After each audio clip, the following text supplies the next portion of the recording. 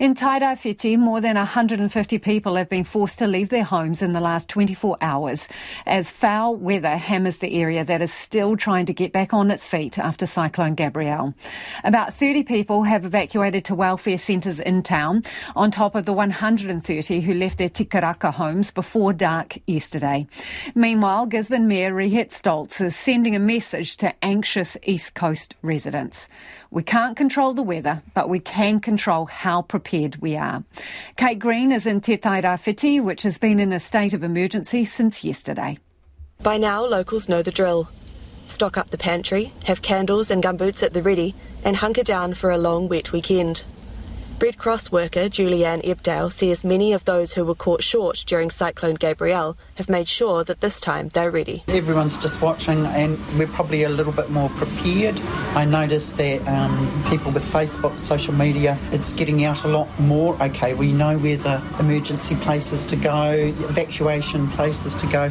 Christy McMillan has friends and family who were forced to flee their homes yesterday. I'm quite lucky. We haven't personally been affected, but I've got quite a lot of close friends and family who, have had to evacuate and everything, so I think there's a bit of panic there. She says it's been a busy morning in her Gisborne craft store. We get a lot of people coming in preparing just to hunker down and stay home for the weekend, so that's what we're sort of hearing. But Gisborne's pretty resilient. There's still a lot of people out and just living life. Gisborne pharmacist Fung Ng from Brownwell's Unichem says deliveries couldn't get through last night, and with no more expected for the next few days, he's looking at rationing medicines. If we do get low on medicines, we start cutting back the amount that we give out.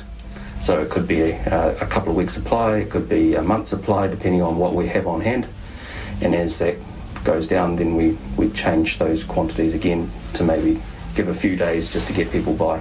For farmers, the mood is as gloomy as the weather forecast. Toby Williams is a local farmer and is also the chair of Federated Farmers Meat and Wool. Things aren't great if we're honest. It's very wet.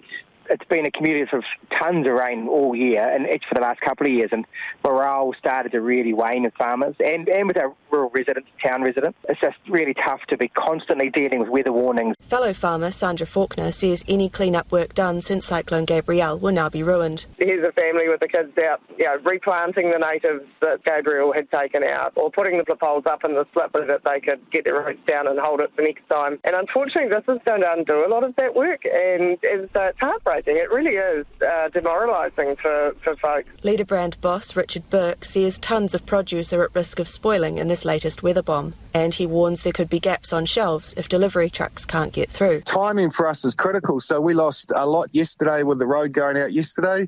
There's convoys heading out today, so we're busy trying to rearrange our logistics plans to get trucks to hit those timings, so it's tough. Waka Kotahi crews are out in force inspecting the roads, with several closures in place. Gisborne Mayor Rehet Stoltz says there's already extensive damage from the latest floods. Our network is already very fragile, has been this whole year, and we just have not had the opportunity to get it winter ready. She's warning residents to evacuate if they feel unsafe, but otherwise avoid travel. We can't control the weather, but we can control how prepared we are. And here in the Tairāwhiti, we are trying to be as prepared as can be as we go into this very difficult weekend. The rain is set to peak in intensity around 6 o'clock tonight, but that won't be the end of it.